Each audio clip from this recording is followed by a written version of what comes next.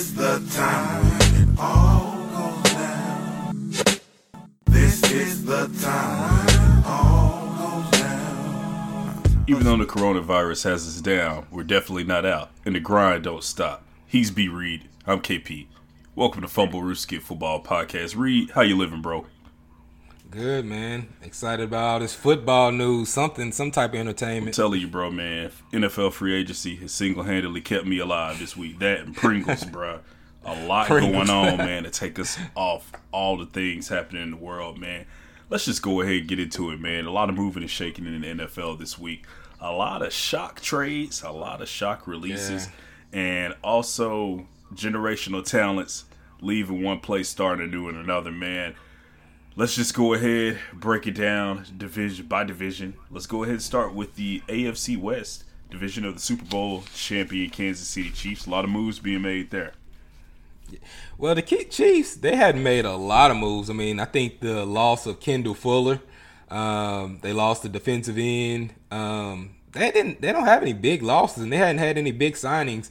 I mean, you got the older players like they picked up Terrell Suggs, LaShawn McCoy, but we can all see he was on his last leg. I just don't see a lot of like key losses for them. Darren Lee, Claiborne, DeMarcus Robinson, like they haven't done anything, but they didn't have a lot of holes. They were a relatively young team anyways, so I don't think they needed to be active in this free agency. And so, I think the most interesting thing about the AFC West, the Kansas City Chiefs weren't too active, but every other team in the division was very active this week. Yeah, very active. That's true. You got to catch the champs, and you can see teams like the Raiders. You know what I mean? They have been extremely active this offseason. Chargers, not really. I mean, Chargers are kind of standing pat like they're the Chiefs. That's kind of mind-boggling to me that they're not making more moves. I mean, they let Phillip Rivers go. They said they're just going to roll with Tyrod Taylor. Melvin Gordon's gone. They re-signed Eckler to an extension. So, I mean, that's maybe a lateral move. They got that other running back. Is it Justin Jackson, I believe? Yeah, I think so. Yeah, so they seem comfortable with the running backs. They signed Brian Bulaga. They signed some defense, Chris Harris and Linval Joseph. So you know what they're going to do. They're starting Tyrod Taylor. Obviously, they're going to run the ball. Unlike a team like you said, the Raiders, who are just signing massive amounts of people. And it seems like half of my Dallas Cowboys became Las Vegas Raiders. I almost said Oakland Raiders, but they are officially the Las Vegas Raiders now. So Jason Witten, to name a few, Jeff Heath. So you got Jason Witten for the veteran leadership at the tight end position. You have Jeff Heath at safety. I believe they just picked up Nelson Agholor from your Philadelphia Eagles. So trash. Eagles fans are definitely happy about that departure. But John Gruden, man, he's been willing to deal, and I believe they still have a few first-round picks left over from some of the big trades and acquisitions they made a few years back. Dylan Amari Cooper, Dylan Khalil Mack. So the Mack trade, it was the big one. That's where a lot of those first came from. Now, one thing that really kind of piqued my antennas here, man, they picked up Marcus Mariota from the Tennessee Titans. So that has to make you wonder, should Derek Carr be looking over his shoulder? Now, I know that Derek Carr's been a little up and down from an MVP-esque season a couple of years ago. You know, he breaks the fibula in the playoffs. He's not really that same Derek Carr. He's kind of a shell of himself. Then you bring in a young gun like Marcus Mariota, whose career didn't get really off to the best start in Tennessee.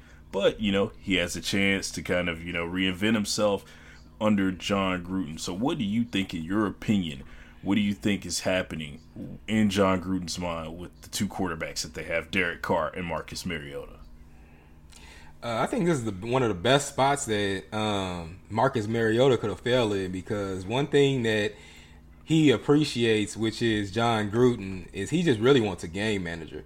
So a guy like Marcus Mariota, who can read the field, go through one or two reads and just run the ball and keep on the 5 yards, because he really just wants to run the ball and play hard defense. That Raiders defense wasn't bad last year. They added Carl Nassib from Hard Knocks fame, was on the Browns. I actually kind of like that dude.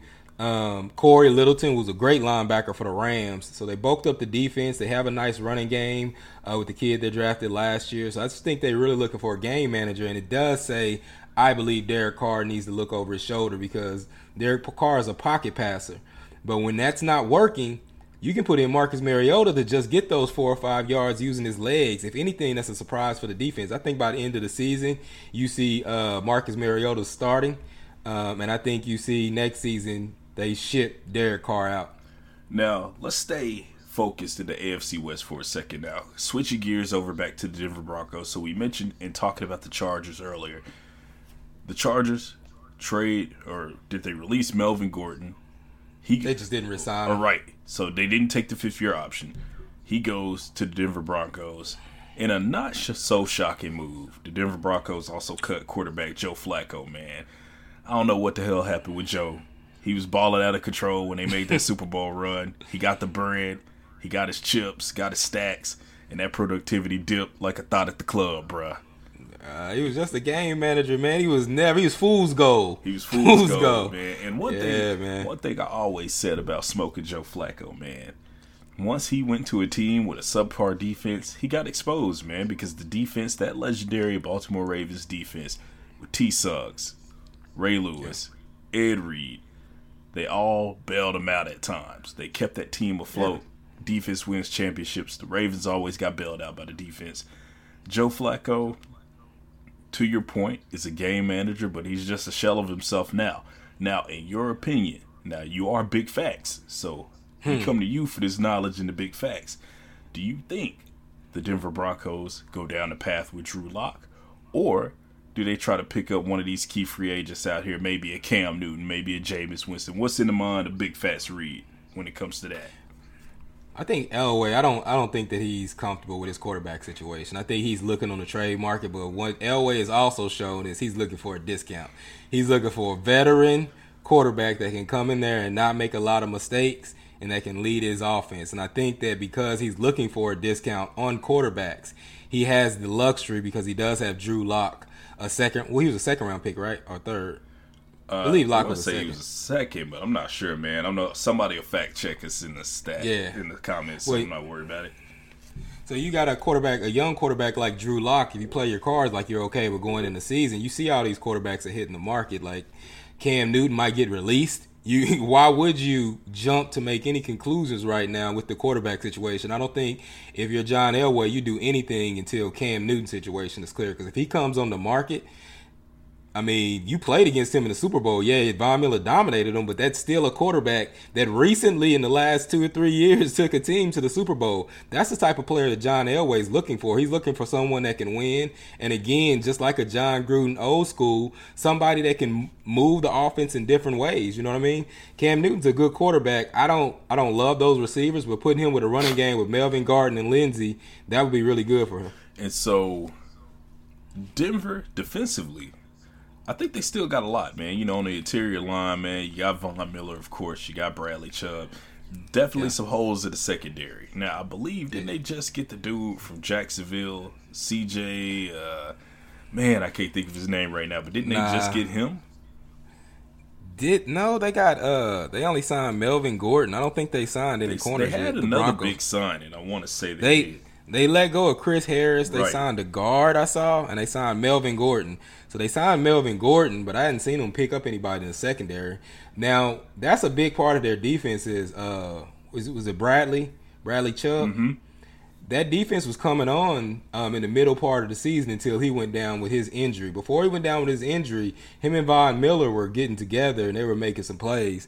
So I'm interested to see how they'll do without Chris Harris. They tried to let him go before, it didn't work. Now he just left and went to the Chargers. I don't think this is a great team, man. You need a game-changing quarterback to fix this team. Otherwise, you have talent on the offense. You got a good running game, a fairly decent defense, even though I think that secondary is going to struggle a bit without Chris Harris.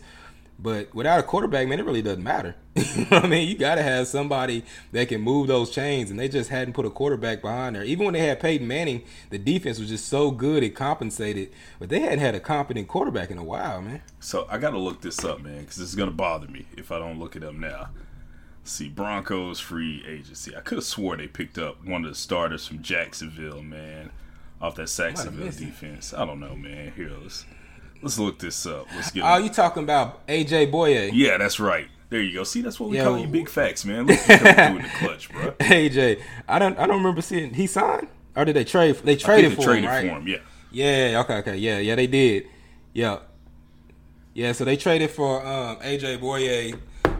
So I guess that's why they let go of Chris Harris. I mean, you get a younger player. I don't know why Jacksonville is dismantling their secondary. I know they had a bad year, but we'll get into that when we get into the AFC South. We'll definitely get into that. But it looks like, the Raiders definitely getting a lot of centerpieces, which I don't know if you call them centerpieces because they were second or third rate players from other teams. Corey Littleton wasn't. Corey Littleton was a beast. And I will say this about Jeff Heath. Jeff Heath is okay. He can hit. He tries his best to cover. But I think, he could be something. If you put him back there with John Abrams, I don't think he'll be starting, but you never know. As far as Jason Witten, I really think that Jason Witten's best years are behind him. I think that this is just kind of laying into coaching for him is more of the locker room presence when it comes to Jason Witten versus the on-field productivity. I think he's going to be a mentor to the current number 83 out there. Yeah, Waller. He'll be a mentor to him, and I think he'll coach him up and help develop him into an all-pro. So sad to see him go as a Cowboys fan, but at the end of the day, man, Blake Jarwin was definitely going to be the TE1 moving forward, man. So it is what it is. Blake Jarwin, he should have been the TE1 this year. He should have. I thought Jason Witten should have never came back. He should have just stayed in the booth. I always liked Jarwin. I thought that they stunted his growth by a little bit by putting him in this year. But yeah, I agree, man. I think that Jason Witten's only going out there to be a locker room presence and teach Waller some of the tricks. He really wants to run that offense through Waller. And that's another reason why I think Mariota is a big threat to Derek Carr, because when Mariota was there with Delaney Walker, he leaned on him heavily. And if they can do that, if they can lean on Waller heavily to go over the middle, they'd have weapons that can take it off over the top. Like Tyrell Williams has proven that he can make a big play over the top. You had Nelson Aguilar. He can also, it's 50-50 if he'll catch it, but he can get open. You know what I mean? So you don't know what you can get. You'll get a one-handed catch in triple coverage, or you'll get a wide open drop with Nelson Aguilar, but he'll get open. So I think if Witten can teach Waller some of those tricks, Mariota could be the play, man, because if they could have just kept that offense steady and moving with the defense they had last year, they could have been better. Now, I guess the biggest question about all this we're talking about with the AFC West and all these free agent moves when we talk about conferences, my question to you is, has any team gotten better than the Chiefs in this division? It's hard for me to say, man. I don't think they have. Now, I say one team with the most upside would definitely be the Las Vegas Raiders, because they have a lot of draft capital, which they can leverage. They can fill a lot of key pieces. But honestly, man, I mean, the Chiefs are worlds ahead of everybody else in the AFC West. It is going to be like that for the foreseeable future, unless we see maybe Denver or even LA make a move for a premier quarterback. Now, we know, to your point earlier, Anthony Lynn says he's sticking with the homie Tyrod. Denver, we don't really know what they're going to do, because Joe Flacco was the starter, or Joe Flacco got injured, but Drew Luck started for a little bit, but he has some struggles there, and I don't even know who the third string QB is. So I mean, it's really just, at the end of the day, Kansas City has that division on lock. I don't foresee them being knocked off of that for a long time, man. I thought for sure you'd be calling for Brandon Allen to be re-signed and take it over. Nah, man, I'm a realist, man. I can't be a homer, man. We are sports journalists. We gotta call it like we see it down the middle, bro. I got you, man. Yeah, man, I agree with you, man. I just think the Chiefs, their offense is so far ahead of everyone. They still hadn't, made up for some of the losses that the Chiefs had on defense. End of the day, that's really not Andy Reid's thing, and that's really not their thing. Like, defense is just kind of hold them and contain them to around 28 to 35 points and let Patrick Mahomes do his thing. As long as Patrick Mahomes and Tyrell Hill is coming back, and that they can get a running back in the draft, they re-signed Damian. What's running back? Damian Williams. Yep. Who should have been Super Bowl MVP, if we're being honest. He should have been Super Bowl MVP. But that's another story. I don't know about that. No, that's got to go to Patrick Mahomes. But we'll get into that another day, because that's a ridiculous thought. It is. He brought him back from the break, man. He brought him back from the break. Man. But anywho, moving right along, He man. played a good role like he's supposed to. Yeah, he did his job. But moving on, man. I guess now we can start to transition. Let's see. We're in the AFC West. Let's go to the East, man. So this division getting very interesting, man. New England Patriots, Tom Brady, divorce, Splitsville, man. Tom Brady packed his bags, went down south to Tampa Bay. For the first time in a long time, man, a lot of New England Patriots fans are feeling uncertain out here. They shook. They shook, as they say, man.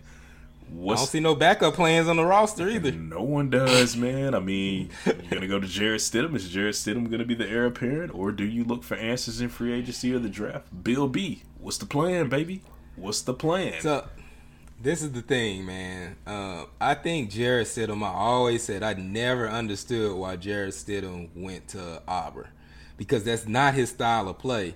That kid was a gunslinger at Baylor. He has an arm. He can throw it. And I think what happened is they saw enough of Jarrett Stidham, like from jump in the preseason. He kind of was like Gardner Minshew. He had a really good preseason last year. And I think that what they see a lot of the tools that they had with Tom Brady, and they believe that they can stick him in and be successful. Of course, I think they'll go get some type of veteran backup, maybe bring Brian Hoyer back. Hoyer, he was really good in that system. He's shown that he can win in the Patriots system. But you have him as a backup to Stidham. I personally think they go with Stidham. And it came down to a point for me is they were probably tired of choosing Tom Brady over these younger prospects, because they could have had a insurance plan in the bag a couple of years. Jimmy G, Jacoby Brissett, you know what I mean? They had a couple of guys back there that they could have used. I think they're choosing Jarrett Stidham over Brady. So I think one of the names you just mentioned is very interesting, and I'm going to tell you why. Jacoby Brissett. Now, he is a player, NC State, so he's a local product from here. Now, I'm not from Raleigh, but he's a local product, so a lot of people... A lot of positive things I've heard about him. He knows Bill Belichick's system. I think he would be the safe bet. But I see what the Indianapolis Colts are doing by signing Phillip Rivers. And then they say that they don't want to depart with Jacoby Brissett because it makes him valuable almost. You can get something for him. You know, you're not going to trade him. Even though in reality, if they did trade him to the Patriots, he might be worth a 5th or a 6th round pick. But if you kind of put that luster to him, he could be a 2nd or a 3rd round pick. So, do we see the return of Jacoby Brissett to Foxborough? I don't know. It depends on, you know. Well, I'll say no just because, like, you say that, but I feel like they actually believe in Jacoby Brissett. Because they've been saying this same high price, he's untradeable. Even before Andrew Luck got hurt last year preseason, everyone thought that was the time to trade Jacoby Brissett. And they held on and held on. I think they actually believe in Jacoby Brissett. I just don't think that they believe he's quite ready yet. And he signed a 2-year, $30 million deal, fully guaranteed. And the most impressive part about that, the man's his own agent. So he bet on himself, man, and got it done. Get the bag, Jacoby Brissett, get the bag. But I just don't think the Colts will let him go for cheap, and the Patriots are notoriously cheap. Maybe they're thinking that, hey, we give Jarrett Stidham a chance this season, and if he doesn't work out, more than likely Jacoby Brissett is going to hit the open market next year because you got Phillip Rivers for a 1-year contract, and then Jacoby will be coming up on his contract, so you devalued him. I doubt he's going back to the Colts. And outside of quarterback, I mean, they got a lot of holes, man. Kyle Van Noy goes to the division rival. Yeah. So that's one hole on defense. And then they had a lot of other moves being made, too. I believe, I'm not sure if Jamie Collins was still playing for him. I don't think so. I know he used to. No. But he left. Jamie Collins left, and they lost Danny Shelton, who they traded for the Browns last offseason. Yep. They weren't able to re-sign him. I think Danny Shelton, either Jamie Collins or I think Jamie Collins went to the Lions. He did. Back to so he's to the Matt Patricia Patricia. offer. Matt Patricia, yeah. I mean, there's a lot of holes, man. But, you know, the New England Patriots are coached by one of the greatest football coaches to ever live. So I think we find out this season, the age-old question, is it Tom Brady or is it the Belichick system? And what's going to be the aftermath of that? Do you think if they have a couple of bad years off of this, which I don't know, I don't really see it happening, because if Bill built this from scratch, he can build it again and he can plug in pieces, because there's still some folks out there. Now, there are no Tom Brady level quarterbacks out there on the open market. I think the closest that you get to that is maybe Cam Newton. I don't think there were some early rumors that maybe they look at Andy Dalton, but I think they're going to move on from that. So I think the only other MVP type of player that's out there is Cam Newton. Or do you look towards the draft? We have a very quarterback-rich draft that the Patriots feel like wheeling and dealing and trading up, which they're not a team that usually does that. But if you go by their history, they can find a gem in the later rounds. I mean, let's be honest, Tom Brady was a 6th-round pick out of the University of Michigan. Do you find someone that is like that in this year's draft? Perhaps, I hate to say it, but let's say if Jake Fromm falls down there. I know his game is a little raw with Bill Belichick's tutelage and teaching. Could he make him another gem, sort of like what they discovered with Tom Brady? I mean, I don't know. I think if you're going to go the Tom Brady route, I think you take your chance with Jarrett Stidham. I don't know if you go and draft another quarterback. You can only carry 2, on game day. You're not going to take up 3 rosters with quarterbacks. I'm fairly sure that their emergency is Brian Hoyer because he spent so much time in the offense. He's something that can just balance them out for the year. But the one thing I respect about Bill Belichick, you can see what he's been doing over the past 2 years, 3 years. He's building up for a power run game. I mean, Sony Michel wasn't used like he was supposed to. He was terrible last year, but the first year when they really leaned on him 27, 28 times a game, you have they got the dude from Bama. They drafted him last year, had a crazy offseason, but then they didn't really even activate him during any games. I think they're going to go a power run game and kind of trust in the defense. That defense is young. If Belichick doesn't do anything else, he gets a lot of credit for Tom Brady and finding him, but what he really does is he finds those off-brand defensive players and turn them into stars. And people forget, man, Bill Belichick's bread and butter was defense, man. He was a 2-time Super Bowl champion as the defensive coordinator of the New York Giants under Bill Parcells. So a lot of people forget that he cut his teeth in this league on defense. And there's a lot of players that play for him that come into this league mediocre and get paid after they leave him. And that's the positions that he really doesn't respect because he rarely pays his defensive players. He lets them walk and he just plugs and plays and replaces them. And now you got another big name, Jamie Collins, that replaced Brandon Spikes. You know what I mean? And they go other places and then they're nothing. So I really respect what he does on defense. And at the end of the day, I think he's going to put his trust in his defense and that power run game with Sony Michel. And, man, I cannot think of Alabama's running back. Is it Damian Williams? No, it's not Damian. Well, I know, Sony Michel's there from Georgia. Yeah, but he was there with Josh Jacobs. It was Josh Jacobs and the other one. Man, I'm gonna have to go look it up. But yeah, they drafted him last year and they got him as a steal. Everyone thought it was a steal in the draft because a lot of people compared him to Nick Chubb. The Sony Michel came and blew out everything in the draft, but the Nick Chubb was just solid. And he came through for the Browns. Well, this is the same way Damian Harris for the Alabama. Yep. He was the 4-year starter. I mean, you had Josh Jacobs there for 3 years who played, but he never took Damian Harris's starting position. And the Patriots had him sitting last year on the bench just waiting. I think they're going to go to power run game, man. Yep, and I think from a defensive standpoint, I mean, yes, they had those two leave, Collins and Van Noy, but you still, they re-up on the McCourties. So Devin McCourty, re-up on him. All-Pro. I mean, they have a lot of weapons back there. You still have Dietrich Wise from the University of Arkansas on the front line, and you still got Dante Hightower. So there's a lot of talent still on that side of the ball. I think so. The only 2 quarterbacks on the roster right now are Jarrett Stidham and Cody Kessler. Cody Kessler being the USC product. So yeah, he's definitely gone. They got to get someone. I think a veteran. Either if you get Hoyer back, but I think maybe they look in free agency. Maybe. It just depends.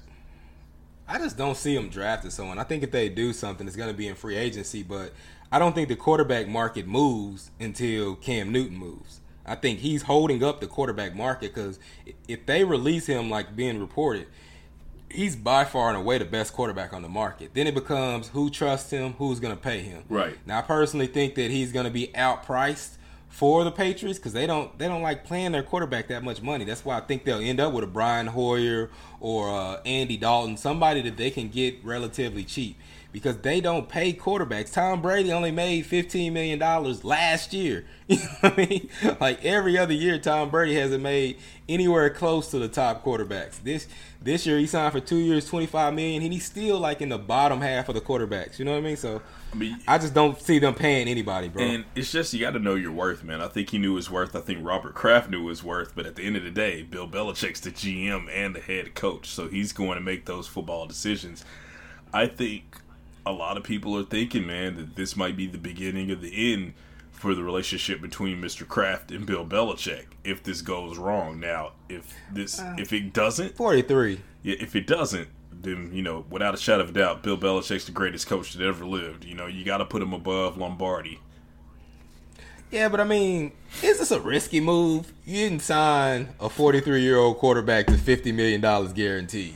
I mean, it doesn't really feel like a risk here. I mean, it's more nostalgia and what you did for me, even though he does keep them competitively winning.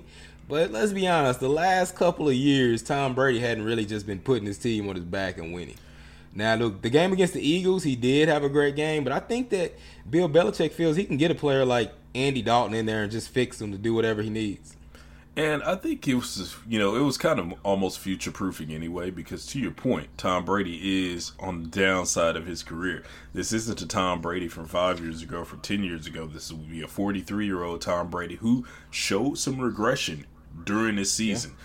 So I think, Bill... Like fatigue, too. A lot. Like he got tired. He wasn't the normal Tom Brady that you see. Now, I know one person that's going to be super upset, overrated as Julian Edelman. Definitely. Yeah. This is just the opinions of KP on Fumblerooski Football Podcast, available on Too Smart Network, by the way. But I just always thought that Julian Edelman was one of those receivers who had one big game, one good game at the right time. And he's serviceable, but he's a system wideout. He's just like Wes Welker, he's just a piece in the overall Chris scheme. Hogan. Exactly. Danny Amendola, the list goes on and on and on.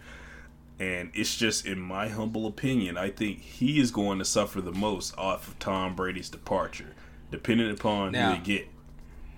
Now, I will say the one safety net they have is traditionally the NFC East has been trash. Well, the AFC East has been trash. I mean, the AFC East has been complete trash. Now, the one thing I'll say about this offseason, I feel like the AFC East, a lot of these teams feel like there's a chance now. I mean, you seeing the Dolphins spending big money. I don't know if it's going to work, but you're spending big monies on Byron Jones, Kyle Van Noy, Shaq Lawson, Eric Flowers. You know what I'm saying? These players that they bring in, even a Jordan Howard. Jordan Howard is still 25 years old, and they got him on a cheap contract.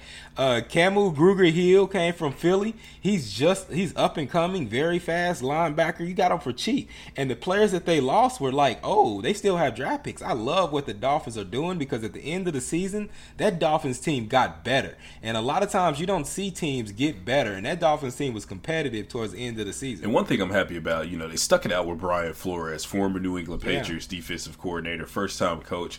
You see this happen all the time, like with the Arizona Cardinals, for example. They fired one coach a year into the job, but I'm really glad that they stuck with Brian Flores because I think those players believe in his system. Mm-hmm. They believe in him, and they rallied around him at the end, and they rattled off a couple of wins to keep from picking number one overall. Now, this is just kind of hearsay. This is nothing that's in reality. Now, if I'm the Miami Dolphins, do you reach out to Cam Newton and his people to see if you could parlay him come to Miami? I don't know if I would want to trade for him though. I think that if he hits the open market, Dolphins have so much money, so much opportunity that I think they have the best chance of getting him of anybody. I mean, I'm not saying Cam Newton's selfish, but I mean, everybody knows the resume of Cam Newton, right? Well, you throw 34, 35 million at him, he gonna say no? But you look at this. You look at what they have. Ryan Fitzpatrick and Josh Rosen. Enough said, man. I mean, Cam Newton, a Cam Newton that's a shell of himself is an upgrade over what they currently got. So, I mean, if you get a full, healthy Cam Newton, I think that at least bumps that team up to 7 or 8 wins off the bat before they even hit the field. And then I think Jordan Howard gives them a couple of wins because Jordan Howard is still a very good running back. He showed it with the Eagles. Yes. And so I think if you spend your draft capital wisely, if you get a Cam Newton now, a lot of people, we're hearing rumblings, hey, you take Cam Newton, you sign him if he gets released, and then you take maybe Tua Tagovailoa at the 5. Now, that will be, a decent strategy to prepare for the future because we don't know where Tua Tagovailoa is with the hip. Apparently at the NFL Combine, everything was a go. They said he's progressing normally, he's healing. Now, one thing, with everything being shut down to COVID-19, do you know if any of these guys are going to come in shape? Has he been rehabbing properly? Has he been working out? You don't know. But I think, if I'm the Miami Dolphins, I'm looking at Cam Newton, and then, I maybe take Tua Tagovailoa at the 5, and then I believe they got multiple picks because of the Kenny Stills and Laramie Tunsil trade to the Houston Texans. Laramie Tunsil from Houston. What the fuck is Houston doing? But we'll get to that. Goddamn. but yeah, I mean, I agree with you, man. I like the moves they made. A lot of these moves were just on defense, right? So they worked on their defense and building their defense up to stop people because that defense was terrible last year. Now, like you said, if you get a player like Cam Newton, you're already miles ahead of a Ryan Fitzpatrick or a Josh Rosen. That's going to settle you down right there. You got a good run game because they ran the ball well. They have all the weapons, bro. They look like a terrible team, but all you need is stability at the quarterback and a little better defense, which I think these free agent moves upgraded. At the receiving corps, man, they got Devontae Parker, who showed a breakout season with a new coach after he got away from Adam Gase. You actually see that he is a dominant player from Louisville. You got Preston Williams, who they stole in the draft, who has, like, the measurements to be Megatron. You know what I mean? Like, they have Albert Wilson. They have a lot of good talent on offense, and adding Jordan Howard just makes it better. If that defense can be better, they have a chance to win the division. I know I sound crazy, but that's how crazy this division is. It's not a good division. You take Tom Brady out of it, you don't know what you're going to get from the Patriots. Well, I think it's anybody's game, man. And one team that definitely made a major splash of free agency, even off of one transaction, were the Buffalo Bills, man. Yeah, I mean, to take a playoff team from a year ago, you add I'm blanking on his name. You add Stephon Diggs to an already pretty decent team, and that gives Josh Allen another deep threat, man. I mean, that's an upgrade, a huge upgrade.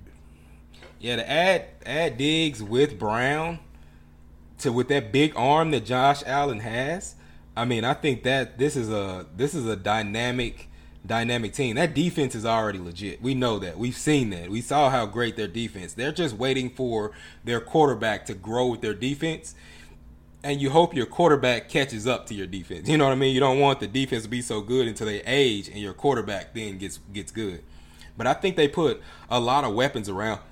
I think they put a lot of weapons around here, man. Adding Diggs, even though I don't love Diggs and he can be very, very inconsistent, a lot of that may be contributed to Kirk Cousins. You know what I mean? Kirk Cousins does not always see the whole field. He kind of get his favorite targets, the most reliable receivers, and that's who he throws to get his completion percentage up.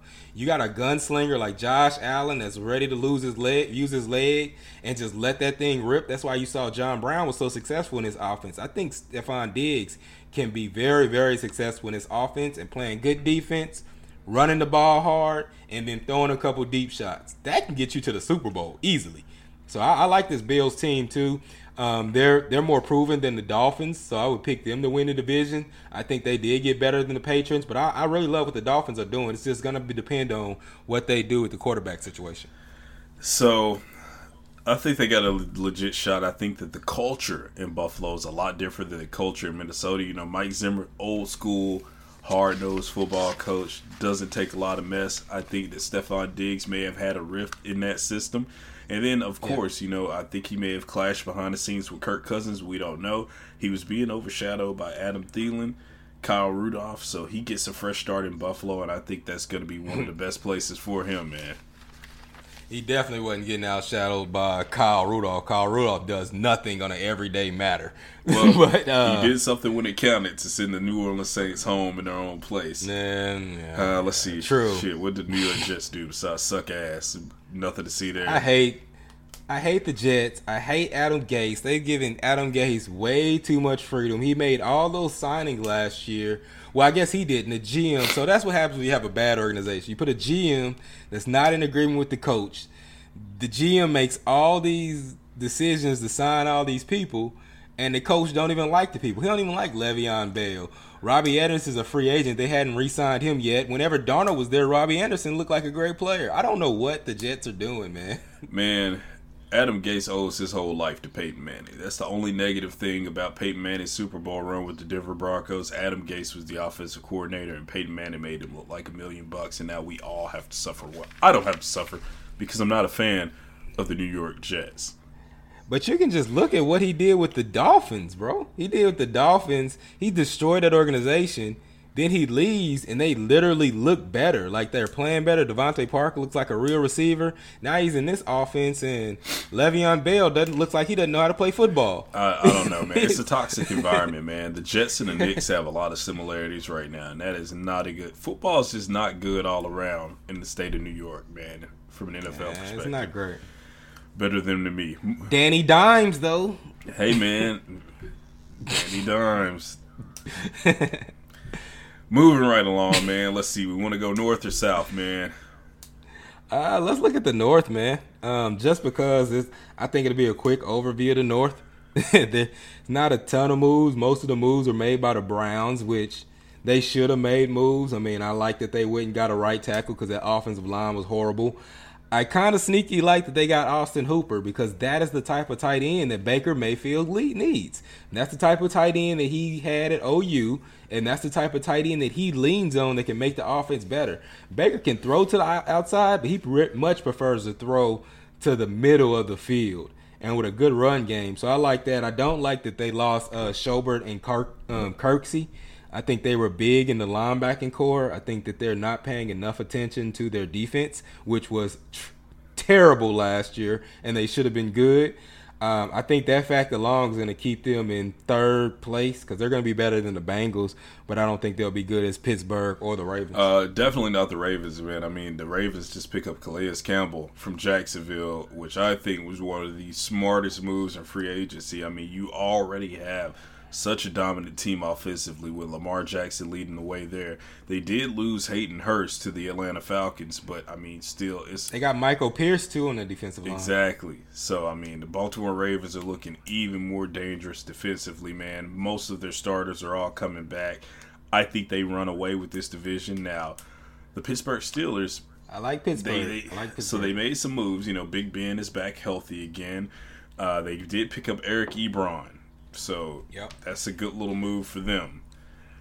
And I like the receivers. I mean, you can't judge those receivers by the quarterbacks that they had. They literally didn't have anybody playing quarterback. You put Big Ben back there with Deontay Johnson and Juju, I think that is going to be a legit passing offense this season because Deontay Johnson is very good. He just didn't have somebody that can get him the ball. And you also got the boy from OSU. What's his name?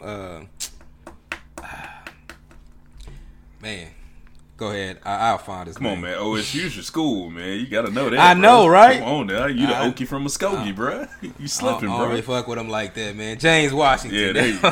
There you go. I knew you wouldn't let me down, bro. I knew you wouldn't let me down. But I think, definitely Pittsburgh will be a better team, man. I mean, they got an all-world coach in Mike Tomlin, man. I was really impressed, even though last season kind of went off the rails for them. They never really gave up on Mike Tomlin. I mean, as an organization, they believe in Mike Tomlin. I always thought I know a lot of Pittsburgh Steelers fans. I mean, sometimes they can get on your nerves, but they really don't know how great they have it with Mike Tomlin, man. Yeah, I mean, they talk about wanting to get rid of him all the time, but I mean, you've had two great coaches in the last 20 years, man. Appreciate him while he's here because he's not always going to be there and y'all are going to go start sucking ass and you're going to be disappointed. But anyway. You get spoiled. Spoiled. That's what happens. I think Juju Smith-Schuster bounces back this year. I think he has a really good year. I think James Conner can bounce back as well as Ben Roethlisberger. So I can see those two teams battling it out for AFC North supremacy. Conner just got to stay healthy, man. Conner's really good. He just can't stay on the field. If he could stay on the field with Big Ben, that would be a very, very dangerous offense. However, I do think that Pittsburgh needs to start looking towards the future. Now, I think if you go out and you get a QB like a Jameis Winston, you sit him behind Ben Roethlisberger, I think that could really be advantageous for him and the team because I will say this one thing, and I know we're going to talk about Jameis a little bit later, But I really think that Jameis Winston could have benefited from not being thrown into the fire so quick during his rookie year, him and Mariota. So I think if Jameis gets a chance to learn the system, learn under Mike Tomlin, learn under Ben Roethlisberger, I think that might be able to give a resurgence to his career, man. I think Pittsburgh will be a good spot for him. I mean, maybe. The problem I have with Jameis is, I mean, people say that for quarterbacks that, like, bad. You know what I mean? He never really progressed. Like, you can throw a quarterback in the fire. Carson Wentz was thrown in the fire too. He looked terrible. There's been a lot of quarterbacks thrown in the fire that get better at progressions. The problem with Jameis Winston is he has all the tools that you can think of. Like, he's had games where he looked like he could be an all-pro quarterback, but he has bad decision making. Like, irrepressible bad decision making where even if you're an offensive coordinator, you're like, how did you even throw it there? You know what I mean? 30 interceptions? It literally looks like he's trying to throw it to the other team sometimes. Hey, bro. And if he had LASIK, man. I'm going to get a homie a chance, man. He had LASIK this offseason, bro. He's seeing with 20/20 vision, man. He's seeing with 20/20 vision in 2020. I'm going to give Jameis another chance, man. Hey, you know what that got him? 30 for 30. He hit the 30 touchdowns, 30 interceptions. He hit the 30-30 club, huh, Reed? 30-30, man. You know what I'm saying? He the first. I don't know if he's the first, but he was awful, bro. And that team, that's what I said about, we're going to talk about that later, but that's why Tom Brady going there is so big, because that team is not bad. That team is full of weapons on the offense. Hella weapons. That defense is crazy. Like, that defense kept them in the game. Think about if your quarterback threw 30 interceptions. That literally means Jameis is sometimes throwing like 6 interceptions in a game, and they're still in it in the fourth quarter. Like, how good is your defense for you to still be in it and your quarterback threw 30 interceptions on the season? It's crazy, man. But I think he fit in well there, man. I think that'd be a good look, man. So hopefully he can get together. Maybe they're thinking about that, bro. Quit fighting for Jameis. That's a losing battle, man. That's like last year I put my name on Blake Bortles, man. So don't do it. That was your mistake, bro. But I'm gonna try to roll with a brother, man. We all about black empowerment, man. we gotta help the boy out. I can't fuck with Jameis, bro. Yeah. I can't do it. Speaking of teams, we can't fuck with. We gonna go ahead and this is gonna be painful. And I got a little story behind this. So I got a cousin, man. Shout out to my cousin Jennifer, man, out of Houston, Texas. She's a humongous Texas fan. She texted me earlier in the day last week, ragging on my Cowboys, going back and forth. And then the unthinkable happened, man. DeAndre Nuck Hopkins gets traded by the worst general manager in the league, butt chin himself, Bill O'Brien. Bro, how does he still have a job? I've been wondering this for years. Way before the D-Hop trade, I've been wondering, how does Bill O'Brien still have a job? Like, this dude makes the worst decision. He's good enough to win this trash division, and like at 8-8, 9-7, and then lose in the first round, and he still gets a lot of credit. Like, how do you let Nuck go? He has one of the best contracts in NFL history. He still has 3 years, $13 million apiece for 3 years. He's like a top 3 receiver. Bro, 3 words came to mind when I heard about that. What the fuck? I mean, and what the compensation? Literally. It's crazy. You got Nuck for David Johnson, and then you have Todd Gurley available later in the week. That's crazy. That is just insane. I don't know what kind of pissing contest they got going on in Houston, man. They shouldn't have let the GM go that they had, because he definitely wasn't doing this horrible of a job. But man, it's mind-numbingly asinine that he would make that move. You're trading your second, arguably tied for first best player on the team. And now, if I'm Deshaun Watson, man, it's like you being almost thrown to the wolves, man. And will he want to leave in free agency if they don't tag him?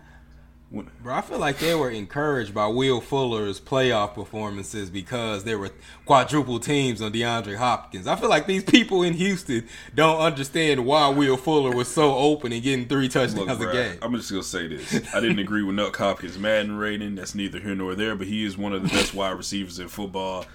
You just gave Kyler Murray a major upgrade out there, man. And so I don't know what the thinking is. Maybe they think they could get like Jerry Jeudy or CeeDee Lamb. I don't see either one of those guys being on the board once they pick. I don't know. But even if you can, it's just bad business. The worst part about this business is you can't tell me that that's the best deal that you can get in this offseason. You can't tell me that there was no reason to even rush this trade. As I said, I'm saying the contract because if you look at the best receivers, Julio and Michael Thomas, they're making $20 million a year. Nurk, I don't care if he is going to demand a contract. He's under contract for 3 years right now. So even if you wanted to boost his salary this year just to keep him up to $25 million, all you got to do is push his guarantees forwards and deal with it next year. You're still under a 3-year contract. So even if you go into the trade market with a top 3 receiver under a contract that is super manageable, you can't tell me that there wasn't another team to give you more compensation. You telling me you got sold on David Johnson and a second? Look, Kenyon Drake just took David Johnson's position, and Kenyon Drake was widely considered a bum. Exactly. And I had a lot of respect for Bill O'Brien, especially after him turning chicken salad from chicken shit at Penn State. Like, that was a tough time for that program. He stuck with him. He brought him back. He goes to the NFL, but ever since then, man, I mean, he's just been mediocre, man. He's like Jason Garrett with an ass for a chin almost. Shit, I say Jason Garrett might be better. If it wasn't for Deshaun Watson, I think he would have got fired a long time ago, man. And I think if the Houston Texans stumble and don't make the playoffs, he's gone. But they kind of stumbled on Deshaun Watson. You know what I'm saying? I mean, if the Bears do the right thing and take Deshaun Watson, who they stuck with? Mitchell Trubisky? Yeah. Maybe? I mean, if the disrespect against Deshaun Watson wouldn't have been unreal that year. Yeah. I don't know, man. I mean, maybe they end up with Patrick Mahomes. I mean, if was a fifth, we'd all be drunk, and I'm pretty sure that Bill O'Brien's drunk as hell making some of them decisions he's making down there. I don't see that. No way they had the foresight to see that Patrick Mahomes was going to be a quality NFL quarterback with some of the decisions they made. I just don't see, man. They're just so – it seems like over the years they just so stuck on this run game. They want to play like David Johnson. David Johnson might be good. Like you saw Carlos Hyde struggle in Jacksonville, and then he struggled in Cleveland. But then he went to the Chiefs last year and looks like he resurrected his career. Because all they want to do is that downhill zone blocking running. That's not gonna win. You know what I'm saying? Now they get rid of Hopkins, like you don't need them. They're behind in games or they're losing games and they have to catch up. Like the running game that's not what the NFL is anymore. You have to have versatile players. You have to be able to put points on the board. And I don't know how you do that with giving away one of your best receivers. You can't look at the draft and be like, I know Judy's gonna be better than Hop. Like there's no way you can predict it ever. I mean, I'm literally on this podcast right here. I'm dumbfounded. I'm baffled at that decision he made. And you're wasting one of the best young players in the league with DeAndre Hopkins, man. I mean, you're just wasting him while he's in his prime, man. And he deserves better. He definitely deserves better. Now, don't get me wrong. I'm happy for DeAndre Hopkins because I think DeAndre Hopkins is going to be crazy in this Arizona offense. Air raid with Kyler Murray, it's going to be stupid. With Kyler Murray and you got Larry Legend on the other side? Hey, you got all those speed receivers at the inside like Andy Isabella. And let's be honest, it's a high possibility. I mean, I don't know if it's as high of a possibility now, but they could get CeeDee Lamb too. Because Kyler Murray was campaigning for CeeDee Lamb, even though I think they might want to bolster the offensive line a little bit so they keep Kyler Murray upright. Nah, you got to remember where the coach comes from. The coach comes from Texas Tech. You know what I mean? CeeDee Lamb, you know what I'm saying? He ain't about no defense and no offensive line. This nigga's playing Tecmo Ball. He's trying to score all the points. Hey, he fucking around trade up for Judy and Lamb. Shit, man. I mean, it's just, I don't know what Bill O'Brien's doing. I mean, he makes Jacksonville, man, look like the Kansas City Chiefs almost. But in saying that, I mean, like I said with the other division, you got to look at the division. And the problem is he gets so much leeway because he wins the division so consistently. You look at the other moves that these other teams made, and they don't make me feel great about any of those moves. I mean, Jacksonville, they struggled. Yeah, they signed Schobert, a linebacker, but they haven't done much else. You know what I mean? They franchise tag Yannick, but word is he might get traded. You trade Nick Foles out. Gardner Minshew was good, but you never really gave Nick Foles a chance. They are young, but I mean, I don't feel like they're that much better. You got the Colts. Jacoby Brissett was getting better, and you go out and get Phillip Rivers, who didn't look great last year, and you don't have any. He has less receiving weapons on this Colts team than he had with the Chargers. So I don't know. Maybe he using Nyheim Hines like they used Austin Eckler, but they don't. I mean, you got T.Y. Hilton. That don't move anything for me. You know what I mean? They ain't even re-signed Devin Funchess. Then you go to the Titans.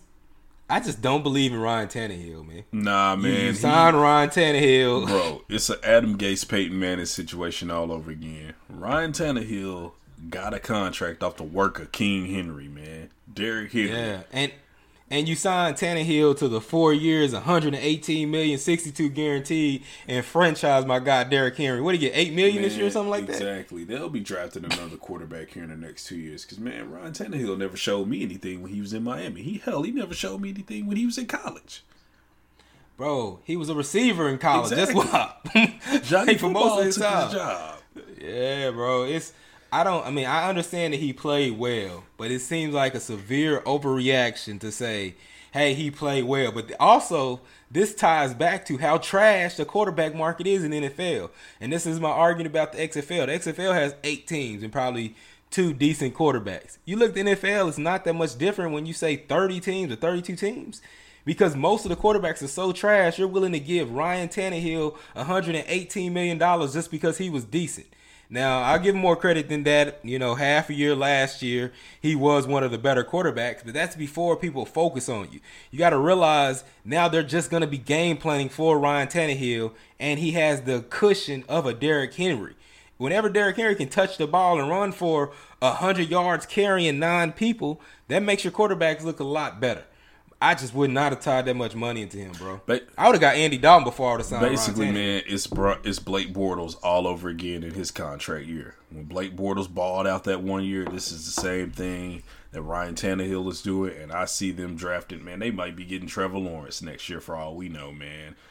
But I mean, that's not a bad thing because you can hold them for those low contracts for so long. So that would help them if you're sticking to the run game. But shit, if you just play Ryan Tannehill, $118 million. 62 guaranteed, and you're in position to get Trevor Lawrence, there's going to be a problem somewhere. Mm-hmm. GM coach or something. You better not be in no top 5 next year. I mean, now that you look at the running back situation in the league, does that affect Derrick Henry's contract? Whenever he signs a contract. You know, you got... And they lost Jack Conklin, one of the running backs. One of their right tackles. Mm-hmm. So I'm wondering... You know, with the Todd Gurley situation, how that played out, will it affect a Derrick Henry? You know, will it affect Ezekiel Elliott? Could he be next? Le'Veon Bell, the same way, man. When you look at running backs, usually when they get paid, they decline on you or get injured. It only takes one injury to derail a running back. You know what I mean? Now, maybe Todd Gurley is different because he has arthritis in his knee. You know what I'm saying? But look at David Johnson. David Johnson had a crazy season. Looked like one of the top backs in the NFL. Then the next year, I think he hurt his hand or something. It wasn't even like a knee injury. Yeah, it's like a broken hand. He hadn't been the same since. So you never know what can derail a running back. That's going to keep them in the future for getting money. It was like that for a while. Then Todd Gurley came and he opened the market back up with the draft picks. You had Gordon and you had Gurley and you had Melvin Gordon get taken high for the first time in a couple of years. Gurley's also the one that pushed the running back contracts up high. But as soon as Gurley gets that huge contract, then he messes up his knee. And you see what happens to the Rams. Now they're in cap hell. Now you see what happens to Devontae Freeman. You give Devontae Freeman that money, he's a shell of himself afterwards. Like all these running backs, they get paid and they don't live up to it. Man, if they didn't sign his 10-year contract, if I was a running back, I would have been fighting for, hey, I need to get my money up front like quarterbacks used to, because at least you know running backs are productive from like jump for like 5 or 7 years. But when they get times for their big contracts, they're usually not as productive. Definitely going to be an interesting state of affairs in the AFC South this year. I mean, who do you... Now, I know we have... And we'll probably get into predictions later on, but I think out of our whole analysis of the AFC, which team do you think improved the most and which team do you think declined the most? So it's two different questions, because the decline, I mean, once you lose Hop, I mean, then I think Houston already declined by a significant amount because now you're only dependent on Watson with very little weapons that can stay healthy. So I'm automatically going to say I believe Houston declined the most, but with that, I don't think any team significantly improved. I mean, maybe I have to just go with the Titans because they didn't lose a lot, but there's not a lot of teams that just significantly improved over the offseason in the AFC South. I'm just going to go with that the Houston had a decline, and I feel like the Titans are more consistent, even signing Ryan Tannehill back and bringing Derrick Henry back. They didn't lose a ton, so I think that they win the division just off of that. But I don't think any team made themselves significantly better. I think Baltimore with the Calais Campbell pickup, man, I really think that's going to help. I thought we were talking about the AFC South. I'm just saying AFC in general, player. I got you. AFC in general, man. I know it's late. Yeah. It's all good. Well, I'll tell you this. It doesn't matter. Hey, man. Because I don't think any team is better than the Chiefs. No. Nah, I can see the Chiefs. It's going to be between the Chiefs and Baltimore once again, man. I mean, I'm not going to say New England had the biggest decline. We will see because you still got Bill Belichick. At the end of the day, man, we'll see which influence is more prevalent, Bill Belichick's coaching system or Tom Brady's quarterback play. Anywho, man, let's go ahead and roll over to the NFC, man. Our favorite conference, most definitely. Let's talk about this NFC West, man. There's some things going on, man, but nothing too much. I mean, the Rams, cutting Todd Gurley was kind of a out of left field play, man. He's got degenerative arthritis in his knees. A few years ago, like 2 years ago, during the playoff run and the Super Bowl run, you saw where his role was getting diminished more and more. You thought that he would have a little bit of a comeback this season, and then the Rams just all of a sudden release him, man. He ends up going to the Atlanta Falcons, which we'll talk about here in a second. But the Rams made some moves, man, releasing Todd Gurley, releasing Clay Matthews, man, getting Dante Fowler out of there. I mean, what's up with the Rams, man? Cap hell. That's what they is.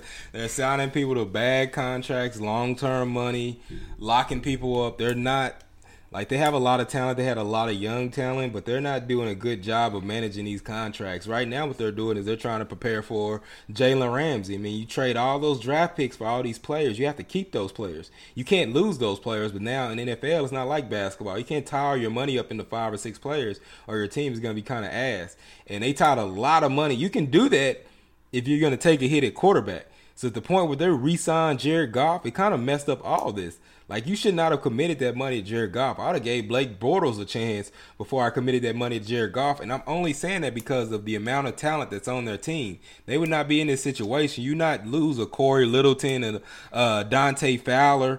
You wouldn't have lost these players, a Todd Gurley, if you wouldn't have committed that money to Jared Goff. Now, they better believe in Goff, because I sure in the hell doesn't, because I believe that that's why they're having to break this team up, and they're trying to prepare to sign Jalen Ramsey, who they traded for this year. His contract, he's unrestricted free agent next year. They're going to have to franchise tag him, or they're going to have to sign him to another contract. With Byron Jones getting this money, I mean, that franchise tag going to be like 16 to 18 million next year. Byron Jones, Darius Slay, these cornerbacks are getting paid, man. I mean, I definitely think, it was definitely a shock to me that Byron Jones became the highest paid corner in the league. So, Jalen Ramsey's definitely going to blow past that whenever his deal is up. I think, it's really the Rams, they missed the playoffs last year. I think they regress majorly with a lot of the holes they got. I don't know what they're planning on doing in the draft. I mean, you obviously got to look at a running back. There are a few running backs out there, but they spent the top pick, though, on Henderson, right? Henderson was a pretty high pick. I believe so, yes. So you got to at least give him a chance. You can't spend another pick on a running back. You have to either believe in Henderson to at least give him a shot. And now there's even rumors that they're going to part ways with Brandon Cooks. So I mean, but I agree with that, man. If you can get off that money, he hasn't been productive. Robert Woods is way more productive. Brandon Cooks has been a shell of himself since whatever happened to him in New England. I don't know what happened to him in New England, but they destroyed that kid. I almost said St. Louis. I think Los Angeles thought they were getting New Orleans Saints Brandon Cooks, and it just he hadn't produced since, man. But yeah, you got Robert Woods, Cooper Kupp. I think they've kind of passed him up, man. I think Brandon Cooks' best days may be behind him now. Yeah, One team that definitely made some moves, man, those Arizona Cardinals, bro. Yeah, I mean, and Arizona's a team like we talked about with Miami. The one thing I respect about them is, man, they were in every game. They were fighting hard. They were playing hard. Like, I gave Kingsbury a lot of shit because he was never a winner at Texas Tech. So it baffled my mind how he would get a head coaching job in NFL. But, I mean, I can't knock them. That team played hard. Kyler Murray played hard. They tried to win. They had a lot of young players step up on that offense and defense. So adding a player like DeAndre Hopkins, and you only lose David Johnson, who you didn't even have last year. You get Kenyon Drake. You kind of overplaying him with the franchise. I mean, with the transition tag, making about $8 million a year. I don't know if Drake is worth that, but he showed enough to give it a try this year to see. They added Jordan Phillips, OU guy, big guy from Buffalo. I really like what he did last year. More playing time. He should be more disrupted. Kennard, he was a big player with Detroit last year. Detroit was a very bad defense, but Kennard made a lot of plays on that outside. So I actually think this Cardinals team got a lot better. They didn't really lose much. You added a primetime receiver like Hop to go along with Larry Fitzgerald. This team is going to be good, man. I don't know how many games they win, but they're going to be a good team. Well, I think what we'll see this year is Kyler Murray come into his own, man. I mean, reigning in a offensive rookie of the year. You know, there were a lot of digs at Kyler Murray when he first came into the league, man. You know, people questioned his hand size, people questioned his height overall. I saw pretty much the second coming of Russell Wilson with Kyler Murray. The first coming to Kyler Murray, man. I mean, the guy is more than capable of running an offense, especially an offense that suits the same style of play that he played under Lincoln Riley at Oklahoma. I mean, it's second nature to him. And now that you are putting weapons around him, you have the legendary first ballot Hall of Famer Larry Fitzgerald, without a shadow of a doubt, on one side. He's still coming back. He can still, produce, give you some looks at a high level. Then you add Nuck Hopkins on the other side of that, man. I mean, Kyler Murray's going to have a field day, man. You got one of the best receivers in the league. And then there are heavy rumors that they may add a CD Lamb just because of the familiarity with the system and with Kyler Murray. Now, and Kingsbury loves wide receivers, so I don't doubt that. But don't sleep on Andy Isabella. He was a sleeper pick last year who has like 4.2, 4.3 speed that can be a Will Fuller type player. He didn't get a lot of run this year, but he's still in that offense, and he learned it last year. Now, I think that they should spend some picks beefing up the offensive line, but, I think Arizona could be definitely much more improved, man, this year. I won't call them a playoff team yet, but I think they could be well on their way, man, Well, they're in a tough division. That's going to be the hardest part. They're probably in the toughest division in the NFL because we're talking about a division that has the Rams, the Niners, the Seahawks. That was a 3-team race all the way down to the end.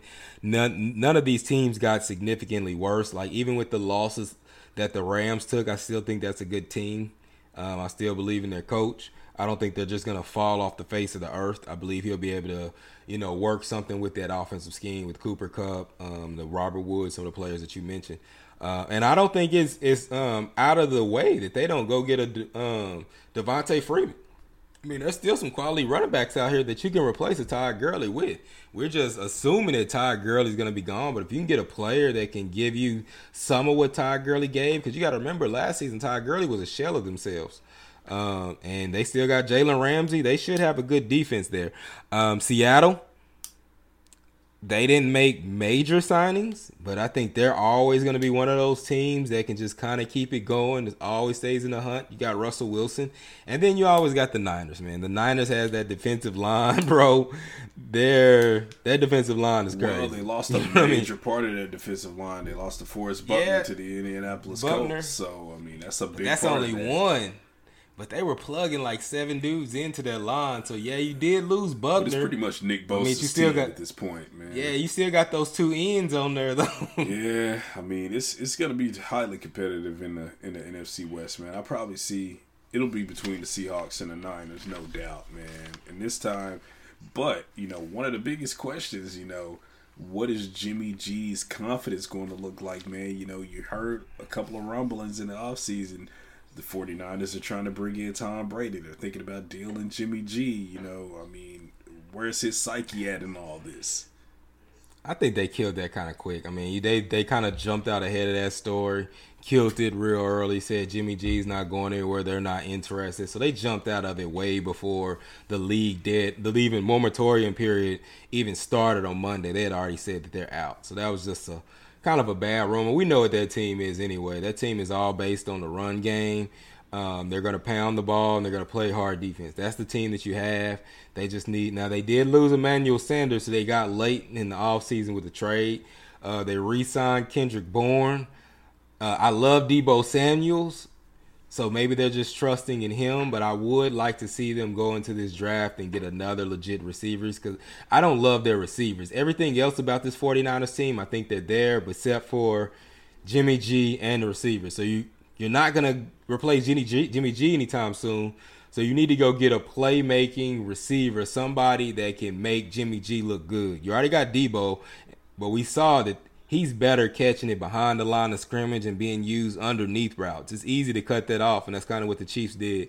At that point in time, you need somebody to be able to make a play deep. So I'll be interested to see what they do in the draft because Emmanuel Sanders was supposed to be that player, but he didn't show up for him in the Super Bowl. It's only so many times you can throw to the tight end and swing it out to Debo Samuels and run the ball. Sometimes you're going to have to beat that coverage deep.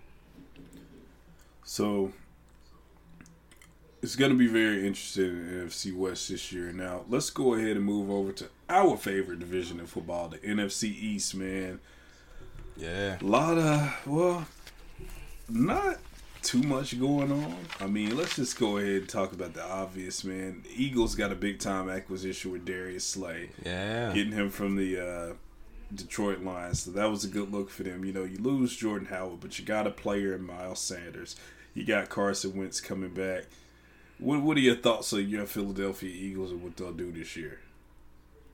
Man, the Eagles are so frustrating because ever since the super team with Vince Young and Nnamdi Asomugha, they never jump in on the first day of free agency. They always like to play it cool and calm, which is good for me as a fan in the long run, but it takes that excitement out of the first day. They signed Javon, I don't even remember his last name, Javon Hargrave from the Pittsburgh Steelers. And I didn't really know who this dude was, but then when I looked him up, man, that defensive line is gonna be sick. So you have Fletcher Cox already locked up. You have Brandon Graham locked up, and then you go sign this young kid, Javon Hargraves, as a defensive tackle. They have 3 of like the top 6 highest paid defensive ends on there, and that's not even adding a Malik Jackson on that and Derek Barnett, who they took in the first round. You add that with going and getting Darius Slay, even though they lost Malcolm Jenkins. Malcolm Jenkins was asking for like $12 million for the Eagles, but he settled for like $8 a year with the Saints. He was looking for a payday, a lot of leadership, but he got burnt a lot, bro.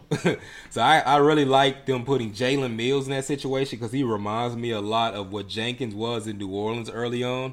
A really good cover corner that didn't have the legit speed. They started using him in kind of that joker role, bringing him down into the box. I think Jalen Mills will be very successful because his problem isn't coverage. His problem is speed. Dudes could just run right past it. You put him on tight ends, middle of the field, kind of over the top safety, I think he'll be a good look, especially if you got a corner like Darius Slay.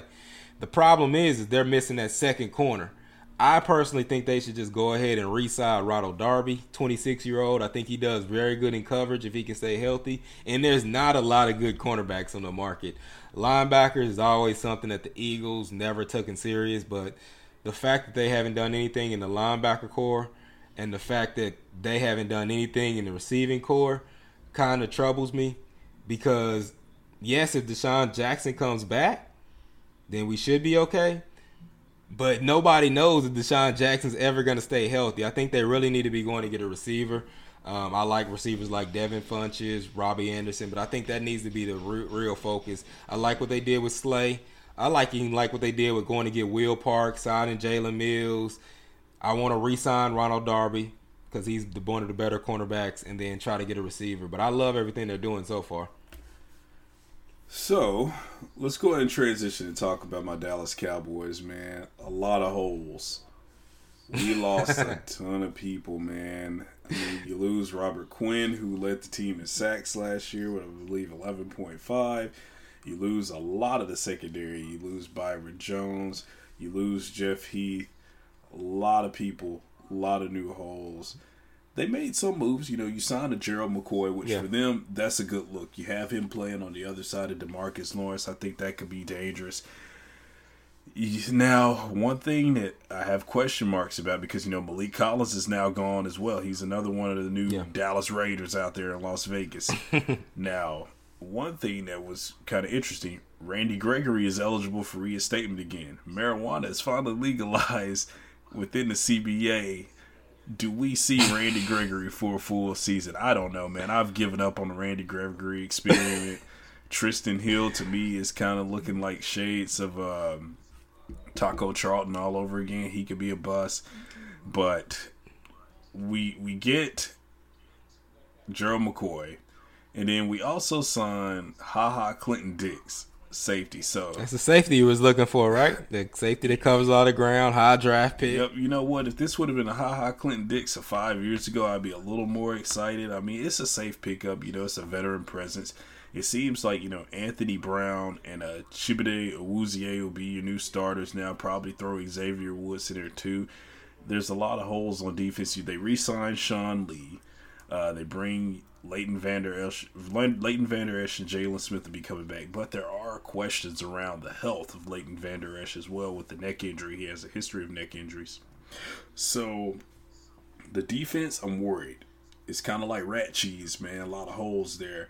It'll be interesting to see what Mike McCarthy and his new staff chooses to do with the Cowboys. Now, offensively, I think the biggest news of the whole offseason is for Dak and the franchise tag. So I think that's going to be It's actually 32 and not 27. I thought it was 27. It's actually 32 this year, which is a big deal. Dak's getting paid, man, but it's just really – I think this one may come back to bite him, man, because they should have signed Dak Prescott 2 years ago before the market got reset with Goff and Wentz, and before it's eventually going to be reset again when Patrick Mahomes signs for like $50 million a year. Yeah, that franchise tag is kind of a game changer because when we talked about it last week, I was thinking that it was going to be around $27 million. And the reason why that's a big deal is because next year it goes up 20%. So if you say $27 million, then next year that's like $32, $33 million. That's reasonable. They'll do that. Mean, they got to get a long term. But as of right now, you're talking about that it's going to be 40-something million if they franchise tag them next year. And I just don't think that's something that they're going to be able to afford when you see the cuts that they're making. Got to get a long-term deal done, man. I mean, you got to get something done with Dak eventually. The good news is, they're bringing Amari Cooper back, but are we going to see Amari Cooper go balls out, or are we going to see the Amari Cooper from last year that was inconsistent, that was up and down? I think the only other moves they really made, they bought a couple of folks back on the offensive line, like Xavier Su'a-Filo, some of the key role players, key backups. But that's about it, man. I mean, it'll be interesting to see what they do. Are you okay with Amari getting that money? You know what? I mean, so I'm really conflicted on this because I like Amari Cooper. But what Amari Cooper are you paying for? What Amari Cooper are you going to get? That's my biggest question in all this. If we get Amari Cooper the first season he was there, I'm cool with it, I'm glad he got the bag.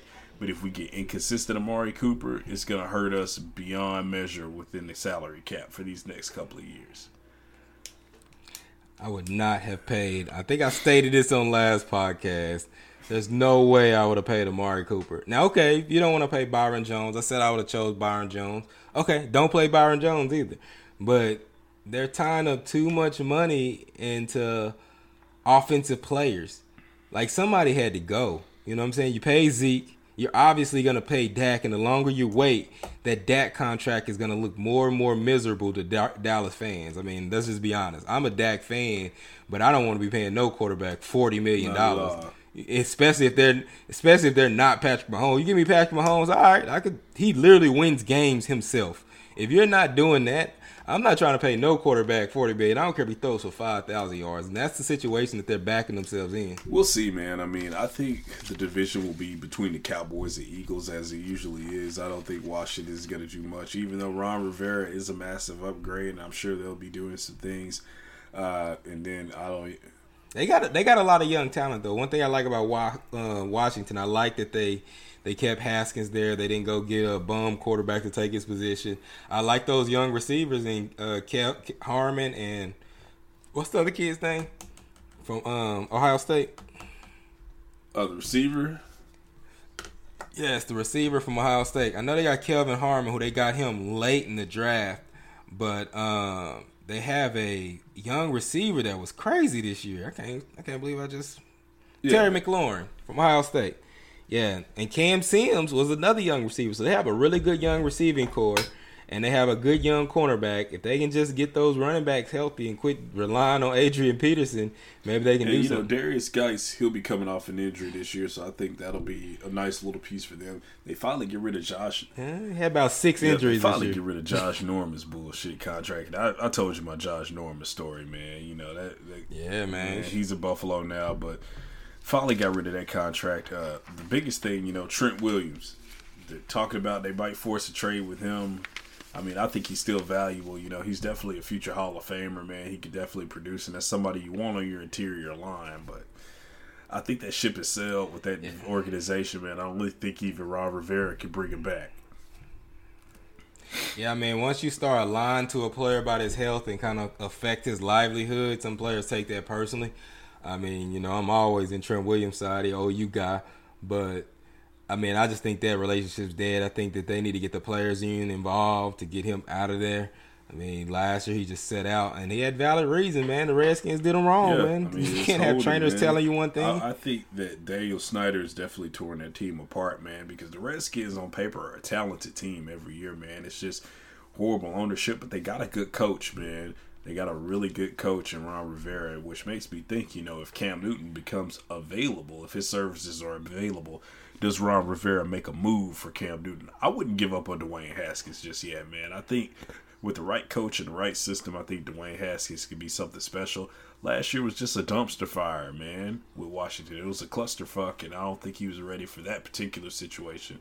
But Well, the coach didn't like him either. He didn't want to draft him. It makes a big deal if the coach. He didn't want to draft him. He didn't want to draft him. He didn't want to use him to his strengths. He didn't want to do that. And I think Ron Rivera, one thing that he is good about, even when Cam Newton got hurt, you see these other quarterbacks come in, he tries to play to quarterback strengths. So I think having a coach like Ron to come in there and actually let Haskins be comfortable and play his game might be good. Because at the end of the season, he showed good things. You know what I'm saying? He has a good relationship with McLaurin. They played together, 2 years or 1 year? And the Cam Sims and Kelvin Harmon, they got some good weapons out there. They just need a coach to let them utilize their weapons. And if they run that same offense that they ran in Carolina, I mean, all you got to do is catch the ball. Carolina wasn't good at catching the ball. Not at all. I mean, so they just dump it down to CMC. So, moving on to the Giants, man, it's definitely the Danny Dimes show now. They got a no-name coach who was like the special teams coach in the New England Patriots. Nothing to talk about there, man. It's the Danny Dimes show. Eli Manning called it a career. Nothing much going on with the New York Giants, man. I mean, once you got Danny Dimes, you got Saquon, and they got their little Darius Slayton. So, I mean, they got some good things on offense going. I don't know about their defense. I don't think this team is going to be great next year, but they definitely have building blocks that a lot of teams would love to have. Sterling Shepard's nice too, man. I thought. Can't stay healthy. So, moving on, man. Let's go ahead and transition, man, to the NFC North. We're going to say the best for last. We're going to say the most talked about for last. NFC North, man, starting with the Minnesota Vikings. You lose Stephon Diggs, but at least they got something for him, unlike the Houston Texans, but it wasn't they got great. a first, They got something for him. Everson Griffin's gone. They got some holes to address. They re-up Kirk Cousins, man, on a 2-year, $66 million extension. But I'm wondering if signing an extension is the reason why they just been gutting their defense. I can understand saying Xavier Rhodes. They've lost Xavier Rhodes, Mackenzie Alexander, Trey Waynes, Linval Joseph, Everson Griffin. Like they lost almost their whole defense. Are they that confident in these young they're guys? They're going to get exposed next year. I can tell because Aaron Rodgers is going to be ready to go next year. And I think the Packers are going to win that division. The Bears are really... They got horrible quarterback play. The Lions, Matthew Stafford can't stay healthy.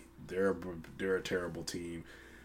I mean, there's really not much to talk about the NFC North here, man. I mean, I don't think the Vikings go on that run like they did last year. That's putting a lot of the load on Dalvin Cook, and you know what I mean? Like, they lost one of your better offensive weapons.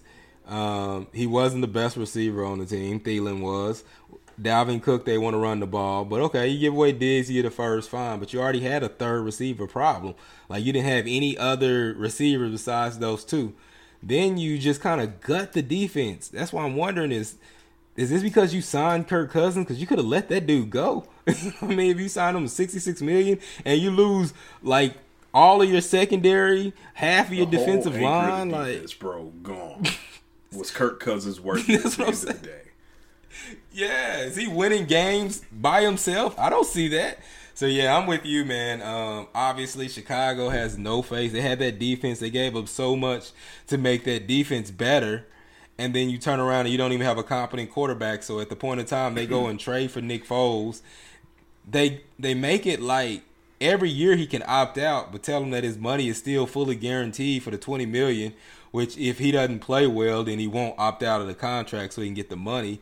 But why do you even bring in a quarterback like Nick Foles? I guess.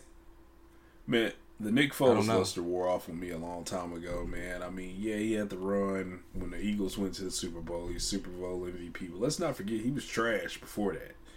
He wasn't really that great, man. So I kind of saw through that smoke screen, man. You know, it was a good little moment for him as a journeyman at that point, you know, to become Super Bowl MVP and win the Super Bowl or whatnot. But I don't know, man. I mean, I don't really see him dethroning Mitchell Trubisky. I mean, the Chicago Bears better put something in for Cam Newton if he becomes available.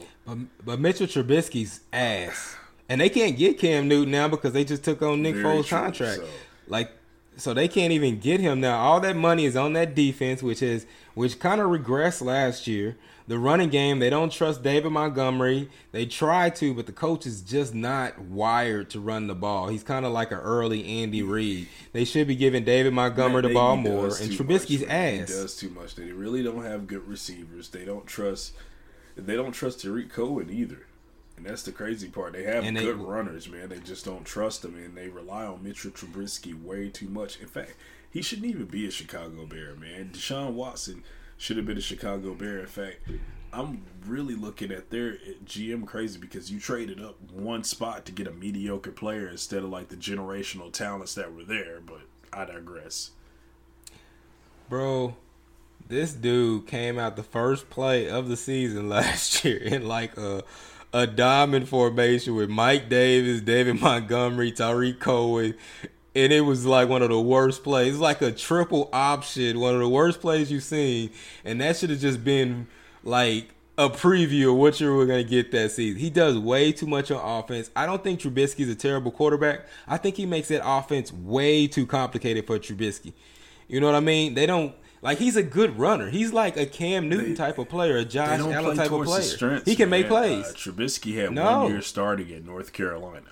So he has to get some time to get acclimated. I mean, hell, the Cowboys playing him last year made him look like fucking Joe Montana. So, I mean, he has that talent, though. He did it the year before. I think he got thrown into the fire a little bit too quick. And now I think that the expectations have ratcheted up. They're expecting way more from Mitchell Trubisky.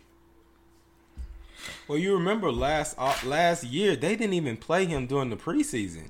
Like, they were acting like he was Tom Brady, like he's already good to go.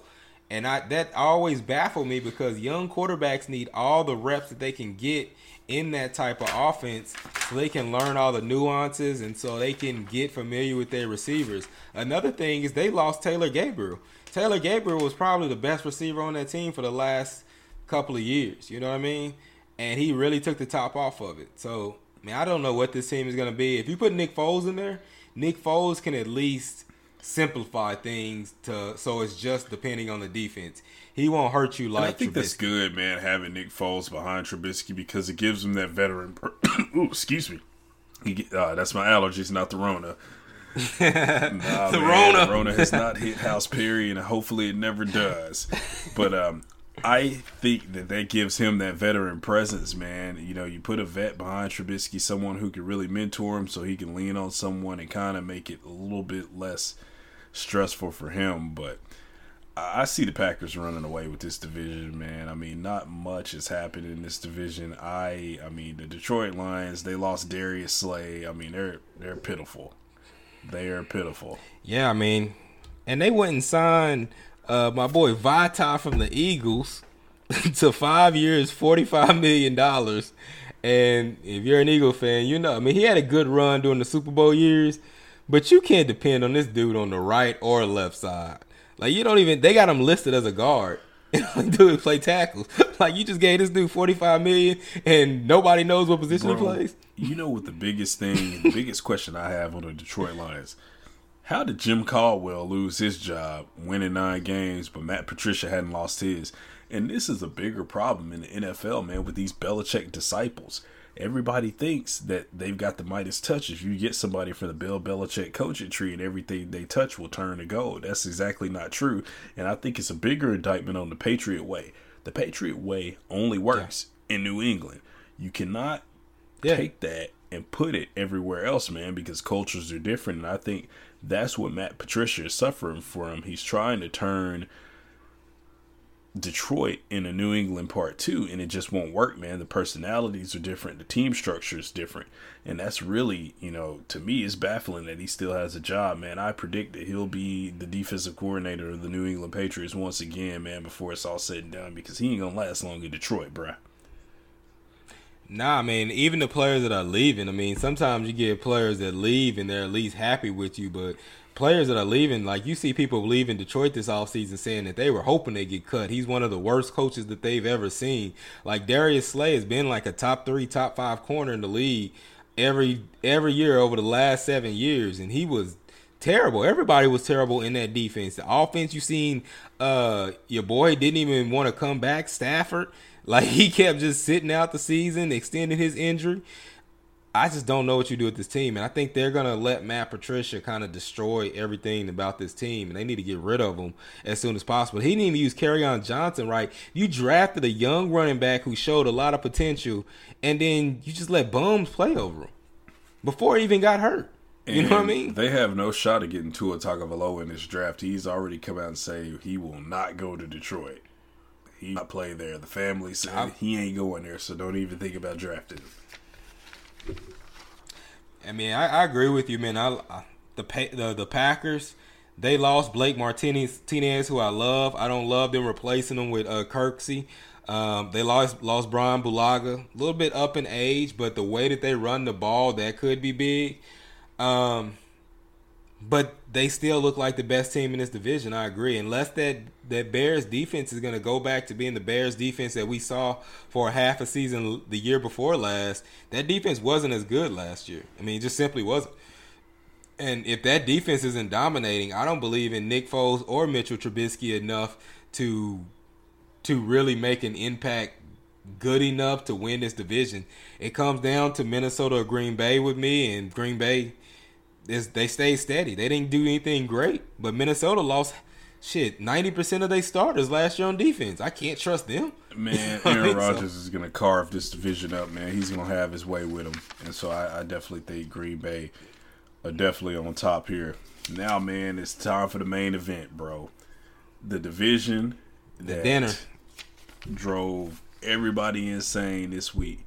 This damn NFC South, man. Best division of football, the NFC South, NFC West. The NFC South is the best division of football, man. Let's go ahead and get out the way, man. Talk about these Tampa Bay Buccaneers, the winners of the Tom Brady sweepstakes, and also the recipient of a brand new fan base of about 5 million people, because I've never seen so many Buccaneers fans post 2002.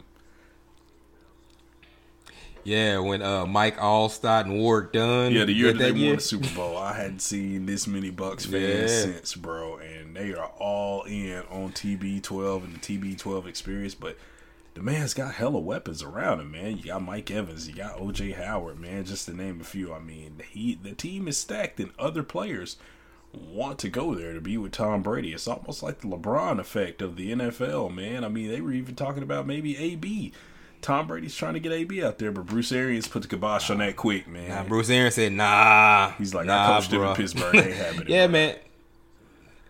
Yeah. So it's funny, man, because this looked like one of the biggest no-brainers in free agency. We talked about this last podcast. I even had some people tell me that I was crazy for thinking that he would go there and not go here.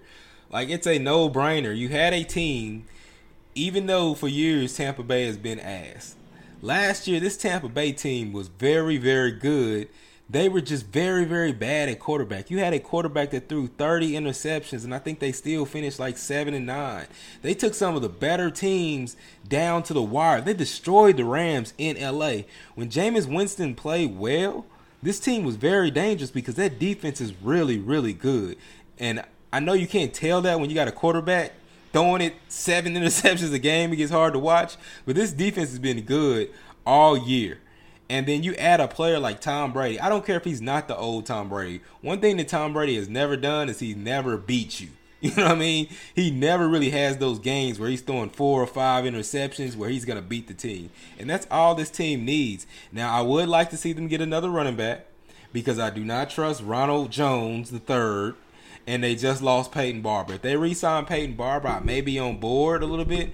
But if they don't re-sign Peyton Barber, I don't trust Ronald Jones enough. I think that Tom Brady needs a running game, but that's it. Mike Evans, Chris Godwin, they re-signed Brashad Perryman, Scott Miller, O.J. Howard. You know what I'm saying? That team is stacked on defense, and they're really good on offense. He's got 2 Pro Bowl receivers, so that's already more than what he had in New England last year. I really think now I'm not just going to give them the division off top, man, because they still got to play the New Orleans Saints twice a year, man. But the cool thing about Tom Brady's deal is 2 years, $50 million, but that's a team-friendly contract, man, so they could go get additional pieces. So I don't think it's over yet, and Bruce Arians is a renowned QB guru, man. I mean, he's a quarterback whisperer, man, and getting him and Tom Brady together, man, that's definitely going to be something interesting. But it's really going to be something to see, man. See Tom Brady do it on his own. I mean, he is this generation's Joe Montana, no doubt, man. So it'll be interesting to see what he does with that team.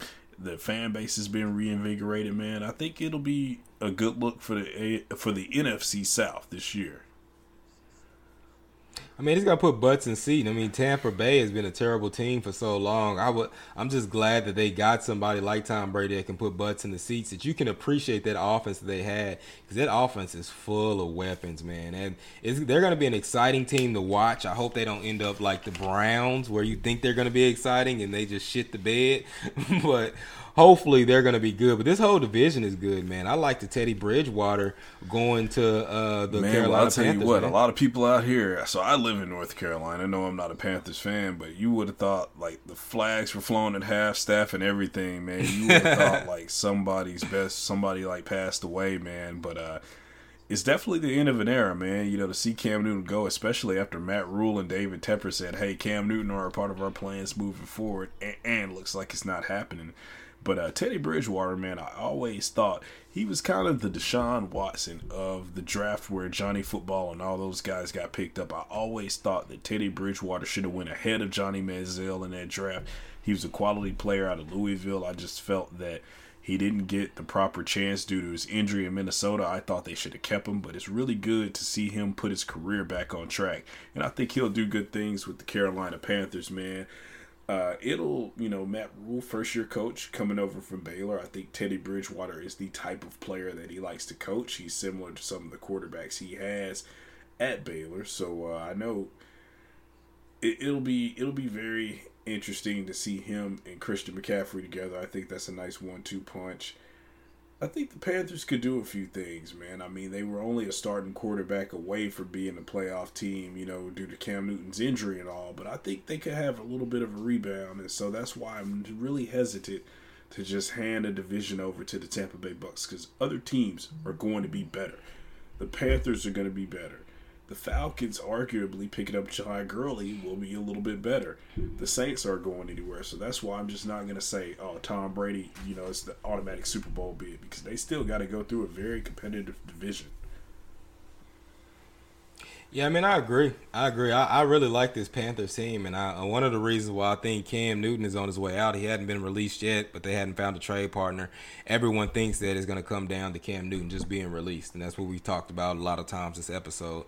But Cam Newton, he made the cardinal mistake of getting hurt because he was already kind of in a class with Christian McCaffrey.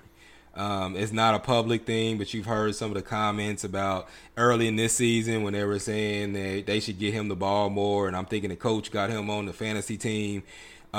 He wasn't really ready to rely on just checking the ball down to Christian McCaffrey, which seems like a golden game plan, even with the bum quarterbacks they put in. You check it down to him. I think he got like 100 receptions, 1,000 yards as a running back was the first but Cam wasn't willing to just check the ball down to Christian McCaffrey. He kind of wanted to do it himself. He kind of wanted to throw a lot of deep balls, and that's not what they're looking for. You bring in Rule, who's in one of those Baylor offenses that's all predicated on getting the ball out quick, letting that ball go, not holding it, and Cam has a big problem with trying to hold that ball to make a play 6, 7, 8 seconds. And that is not what Rule wants. Rule wants to put somebody back there that's a pocket passer, that even if it's a check down, that you're going to get that ball out of your hand. So I love that Teddy Bridgewater move because people forget how good Teddy Bridgewater was before he hurt his knee. So I love this for the Panthers. I think that they can be immediately better just by the fact that Teddy Bridgewater can run that system that Rule is bringing in. And they have Christian McCaffrey, probably one of the best weapons in the NFL right now. So another team that had a little bit of an upgrade over the weekend was the Atlanta Falcons. They let Devontae Freeman go. I mean, you're picking up Todd Gurley, but it's not prime Todd Gurley. You know, he's had a rough go of it as of late. But nonetheless, you know, he could be a threat with Calvin Ridley and Julio Jones, those receivers there. You know, Todd Gurley's really renowned for his pass catching skills out of the backfield. So I think those are some decent weapons for Matt Ryan. Let's see. They lost Vic Beasley Jr. in free agency, so there's going to be some holes on defense, man. And they picked up Dante Fowler, though. So it'll be interesting to see what they do. I think this might be Dan Quinn's last hurrah, man. How does he still have a job? I mean, I just sit around and wonder sometimes how some of these people still have jobs. I mean, he lost his offensive coordinator and he has been trash ever since that Super Bowl. And these moves that they've made, I'm on the opposite end of you. I don't think any of these moves are good. Yeah, you lost Devontae Freeman, but you pick up Todd Gurley. I don't know how much better Todd Gurley is than Devontae Freeman, because he might be good early on, but apparently with this arthritis in his knee, you can't use him that often. That's why they were trying to protect him with the Rams. If you use him too much, you literally might not have him at the end of the season. You lost Austin Hooper, who was very big for the game plan most of the year, and you didn't even do great this year. Yeah, you lose. You pick up Dante Fowler, Vic Beasley. Let's just wash them out. You lose Desmond Trufant. You lost one of your better offensive linemen, and you had the biggest splash is Todd Gurley, somebody that a lot of people believe is on his last leg. I don't think this team upgraded. I mean, if Calvin Ridley gets a lot better, which he could. I mean, he could just have a breakout and be Julio, and you have Julio and Calvin Ridley on both sides, and Todd Gurley could turn into the 2017 version of himself, and Matt Ryan could be, you know what I'm saying? There's a lot of coulds in here, but if I'm just looking at the last 2 seasons that all these players have had, I don't know if I think this team is better. We shall see, this team man. might be worse. They definitely had a rough go of it last year, man. Wasn't impressive at all. But I think it's going to come down to the Saints and the Bucs, man. I mean, we get to see Brady versus Breeze twice a year, so that's exciting. They move on from Teddy Bridgewater, but, you know, you got Breeze, you got Taysom Hill, you got Alvin Kamara, you got Michael Thomas, man. I mean, you get Malcolm Jenkins back, so more or less everything stays the same down there. You get Emmanuel Sanders, so that's going to be definitely a shootout. That's one date that I'm going to circle on the calendar. Bucs versus Saints. I think that's going to be a really good one to watch. I'm going to tell you this, though. Malcolm Jenkins don't have that defensive line to hide behind anymore. Michael Jenkins is my guy, but he's a lot like their Weapon X, Brian Dawkins, at the end of his career. They can hit hard. They can make some outstanding plays in front of them, but they're going to get their ass burnt in that secondary. I think we are really sleeping on that Panthers team, man. I think Panthers are going to make a big jump this year with the stability of Teddy Bridgewater, someone that's willing to use CMC, someone that's willing to lean on the run game to check down and can take that over the top with Curtis Samuel and DJ Moore, because I think DJ Moore is going to have a breakout season this year too. He's one of the sleeper picks of that draft, man. I think DJ Moore, Maryland product, man. He gets better and better each year, man. He's like Kelvin Benjamin with work ethic to me. That's what he is. But Kelvin Benjamin was kind of fat. Like he's like in shape fat. You know what I mean? He's more of a running back and a wide receiver. Yeah, but your boy was fat. It'll be interesting, Kevin man. Benjamin I think this season, and then as we approach the draft, man, I know we got to break that down, man. Once we get there, but free agency was off to a rocket start, man. I mean, for all the shit that's been going on lately, man, free agency gave me life. I know it gave sports fans everywhere life and a glimmer of hope, man. Had us on the ropes for a minute, man, but it was really good to see, man, and it's not over yet. A bit of normalcy.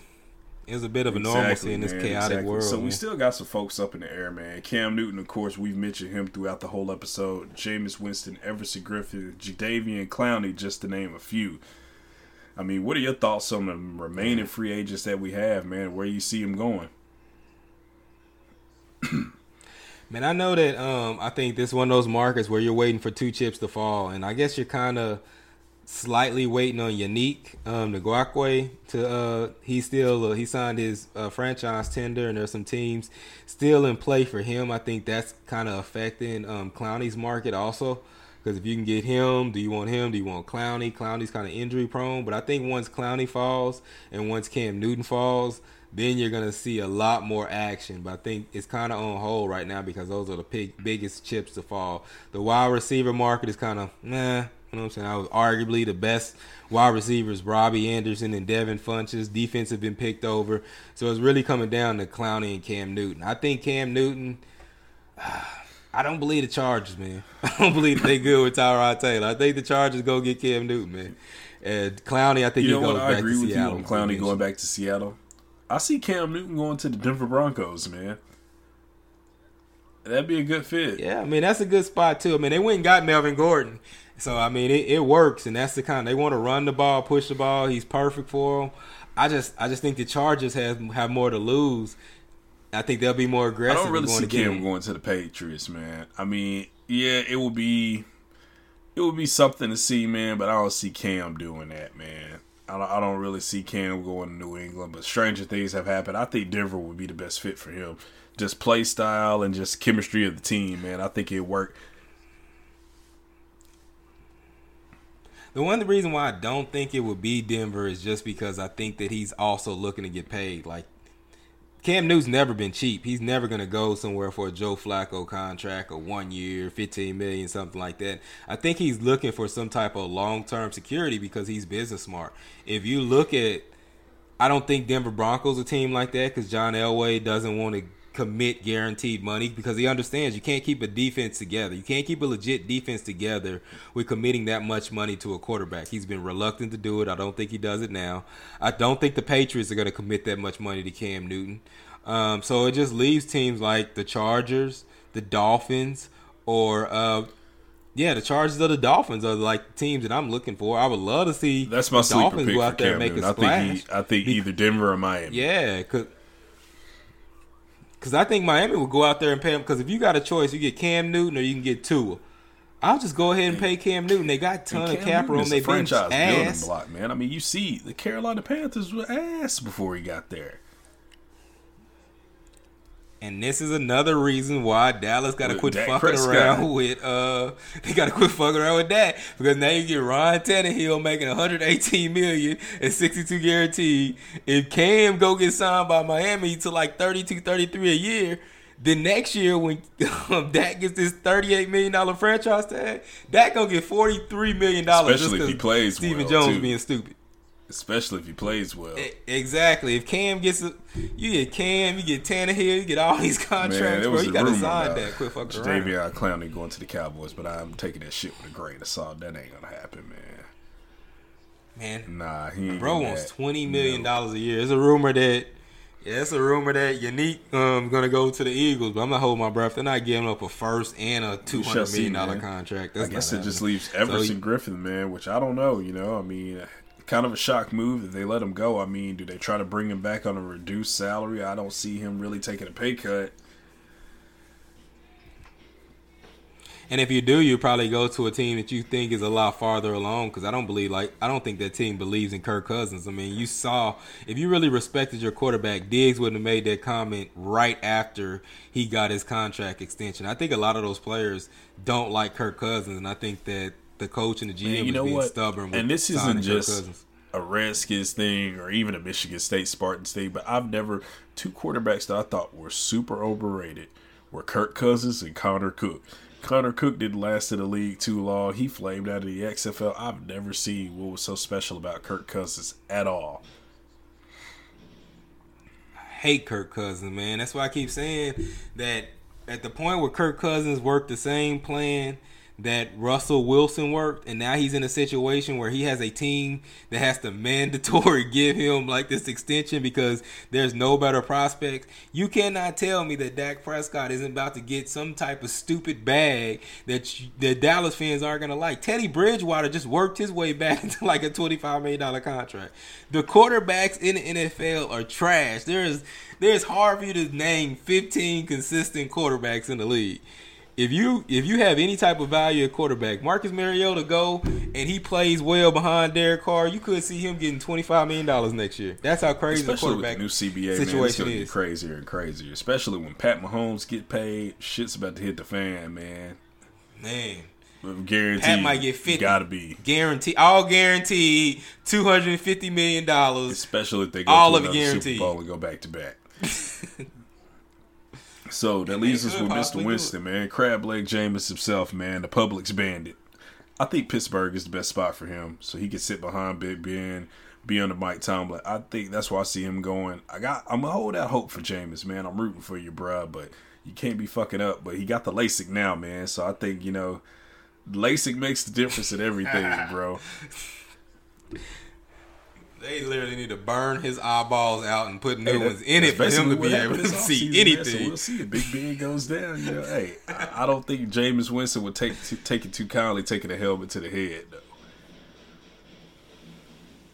I think the James ends up in with the Pats. That's my guess. I think it's going to be a surprise move. I think Bill Belichick thinks that he's smarter than everybody. I can fix him. They got Josh McDaniels there. People forget, really good quarterbacks coach. If you can just keep him under control, rely on the run game, and just make him make half the bad decisions.